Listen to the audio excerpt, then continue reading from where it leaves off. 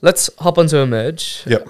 It's how we met, and it's a very, very niche gym business model that you don't typically see. Can you talk to us a bit about it? Like, what is the business model? Yep. So, I guess initially to talk about the business model, and like I said, I'm going to sound repetitive, but we're massively about the why. Like we spent a lot of time, Jules and I and Jackson as well, spent a lot of time figuring out, we want to open a gym, but why do we want to open a gym? And Simon Sinek writes a really, really good book, Start With Why, and he's got like a TED Talk that's had a heap of views. And he talks about businesses and how a lot of people know it's the why, the how, and the what. And a lot of people know what they do. So, like, take a car factory or someone building cars, like a Toyota or something. Everyone knows what they do. They build cars, right? Not all of them know how they do it because most of them would be salesmen and board members and things like this. But people probably know a little bit about how. So most companies kind of know how, but not everyone in the company knows how. I don't know why Toyota exists. Like I'm not sure what their why is and stuff like that, and how strong it is. But that's where we started. So like our why was basically to provide. Like our why is to emerge as the best person, the best version of yourself. So whatever that looks like. So if you're trying to lose some weight, training for a marathon, bodybuilder, powerlifter, whatever it is, it's just the best version of whatever that is, right? And that's why the company exists. So we start with that. That's number one. And then we just happen to also be a gym, right? So the way that I'll use Tesla as an example. I think their why is to build a sustainable future. Now that's super interchangeable. Now they could just be building solar panels, right? Because it fits in with that, fits in with their why. So they build cars, but they actually do now. They're doing like solar panels with on roofs and stuff like that with that look like tiles and all this kind of stuff. So they're innovating in the space. Apple are huge on it. Their why is to challenge the status quo. So none of what their why is actually about what they're doing, if that makes sense. Do you want me to turn that? That's my phone.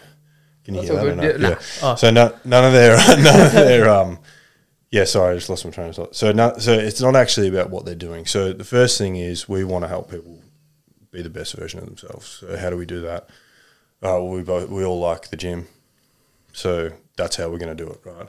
So that's the start. That's how we formed, and then from there it's like, okay, now how are we actually going to provide a service that is better than what we're seeing in the market at the moment? And then how do we? Because the other danger is if you're just always telling people what your why is, but you're not showing it through action, you create mistrust with your potential clients and with the broader community. So it's like, oh, these guys are saying they care about everyone. They're saying like their why is to help us all emerge as the best version of ourselves. But how are you doing that? So that's the next thing. So it's like the how. So the how and how we create trust is having the cap membership. It's like, all right, so we're going to cap our membership because we don't want the gym to be overcrowded. We want everyone that comes in here to have a good experience every single time they come in. And yeah, there will still be peak times and you might have to wait for something every now and then, but we want to limit that as much as possible. So the business model, you're starting to see we're trying to compete on value. So we're not trying to compete on price. So when we opened the doors, there was a gym, maybe 5 Ks away that were doing memberships for I think $12 a week or something like that. Or $9.99 it was for a week.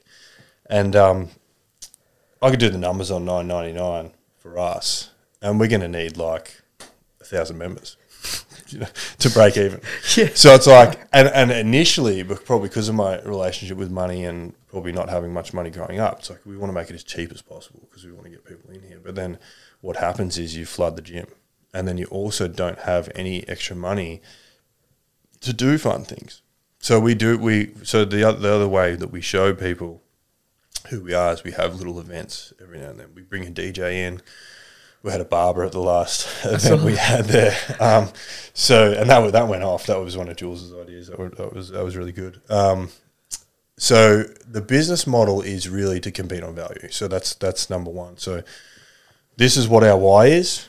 How do we show that, and how do we compete on value? So initially, obviously we're a bit more expensive than other gyms, but we like to think that we keep the gym cleaner, and it's going to be less crowded. So we're competing on value.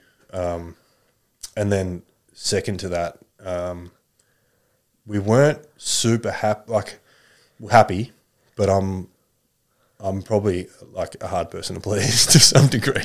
So like everything's going really well, and I'm like, I just don't like we're having this impact and everyone's loving it here, but how do we get more? Like, how do we get more out of this? Because we're gonna cap the membership, so we've only got a certain amount of people. So I want to make sure all those people are getting as much as they can. And like a lot of people like yourself, they already know what they're doing. Like you've got a coach or you're well-rounded, but there are Gen Pop people who don't know what they're doing. So that's where we brought in the coaching service as well. So we've got a coaching app.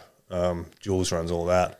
So you've got like weekly check-ins, nutrition, programming, all that kind of stuff. So then it's like now we're layering in more services that add more value to people. So it's not like, oh, we're just charging more.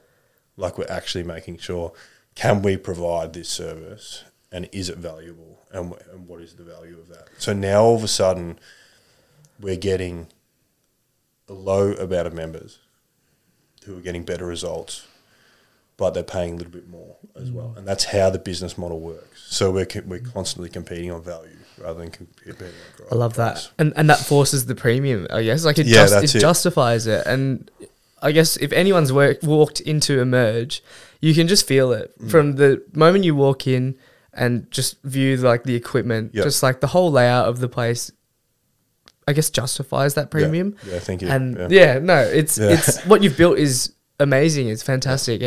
And I guess like it's a testament to your character and your hard work as well. Well, it's not just me. Like it's definitely Jules and Jackson and Jazz and Drew and like everyone else. And the other thing is too, I think when we talk about creating culture, it's like I think people who are prepared to pay a little bit more understand what they're getting as well. So you're kind of getting people that are coming in like yourself.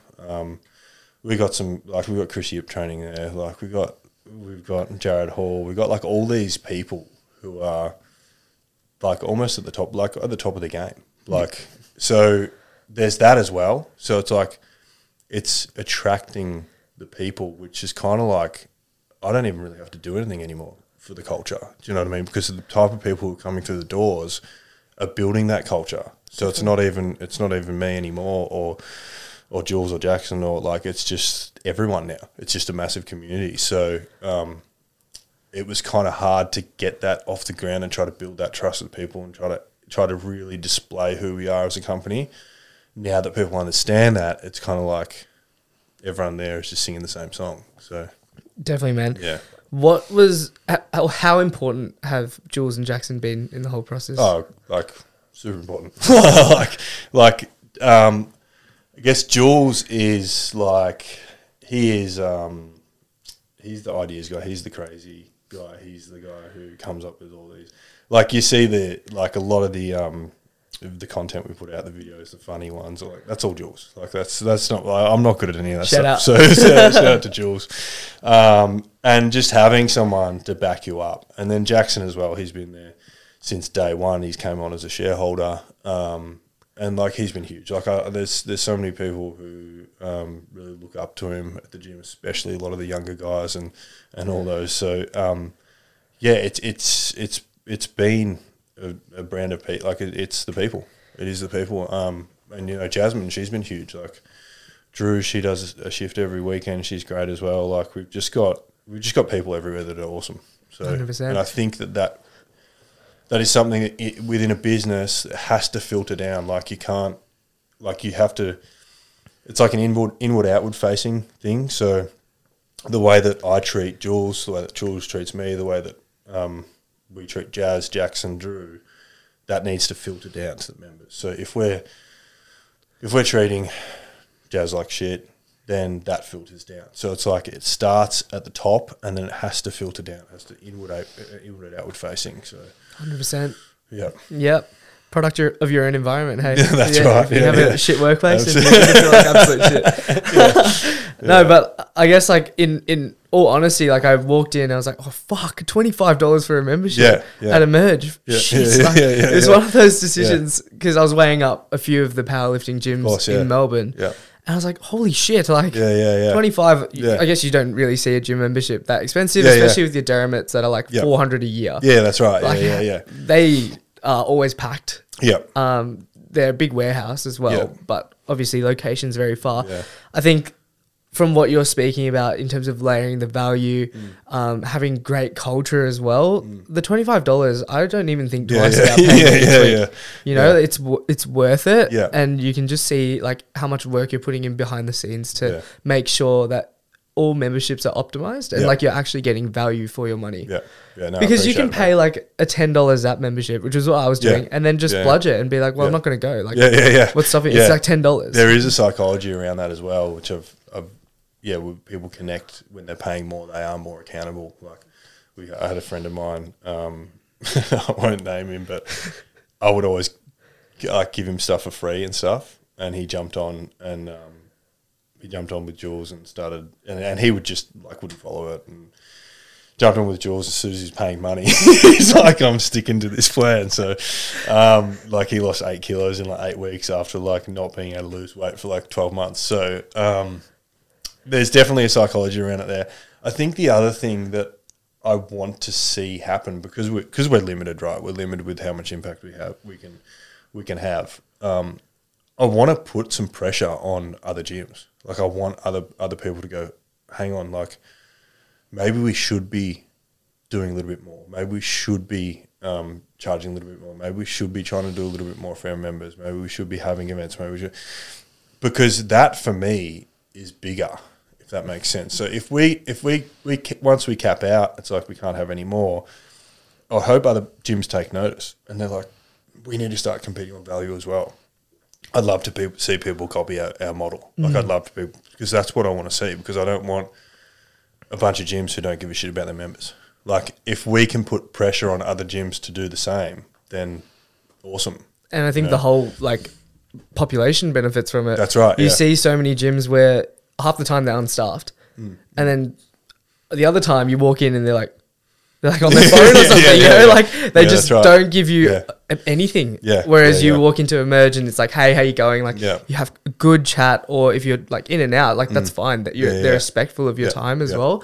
I love that. I love how you're like trying to set the standard for other gyms to look up as well. I think a big part of that's my wife Tiff. She's super successful in her own right. She's done her masters in HR and used to be general manager of HR, and she did a lot of the talent acquisition process. And when we hired Jazz and Drew, that was one of the questions on the thing, is like, what's a receptionist to a business?